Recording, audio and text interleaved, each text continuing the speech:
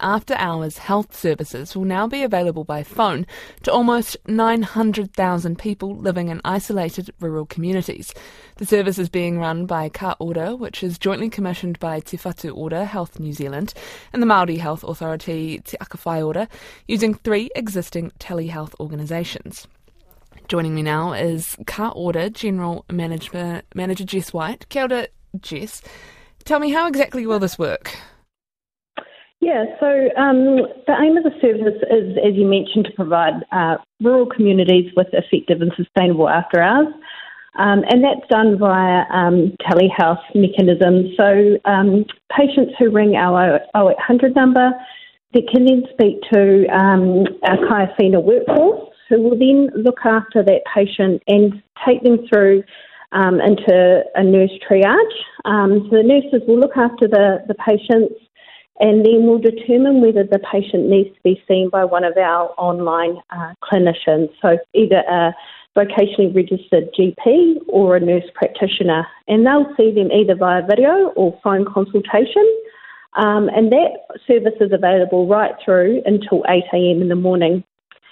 From 10 p.m, there is actually an ED doctor online who will then look after the patient as well. So it's a pretty comprehensive telehealth package for those rural communities. Why haven't the rural communities had access to this kind of telehealth before now?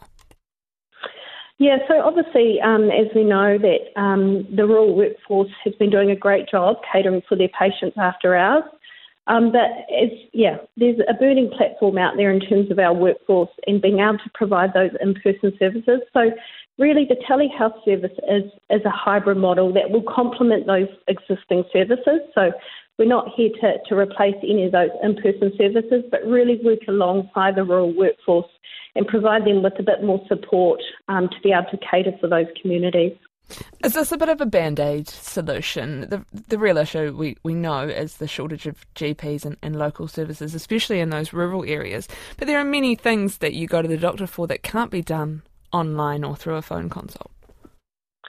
Look, I don't think this is a band-aid solution. I think we've got to look outside the square and look differently as how we deliver services, and telehealth being only one of those options, and being able to be seen and utilise workforce all across New Zealand. So actually spreading some of that load and some of that capacity across all our clinicians of New Zealand to look after and cater for these rural populations. So I think it's something that we've got to look towards different options, different solutions as we go into the future.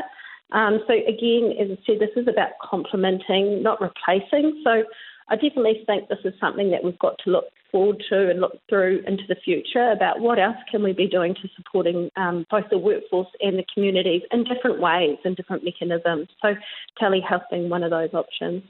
And just lastly, what does it look like in terms of enrolment or not being enrolled and the costing for people in those isolated communities? Yeah, sure. So this is a non-enrolling service. So enrolment stays with the general practice. So really about making sure patients stay with their enrolled practice and that continuity of care staying with people's enrolled GP. So this is a funded service by Te Whatu Ora. So we're able to subsidise under 14 care as well as providing an equity lens over things like community services card holders. So providing a reduced payment for those cohorts, as well as over 65, and then really looking at those other different age cohorts and what is being charged in the regions for after hours and trying to align with those. So, yeah, just to recap, it's not an enrolling service. Again, we're about complementing that general practice model. Thank you very much for coming on the show. That is Ka Ora General Manager Jess White.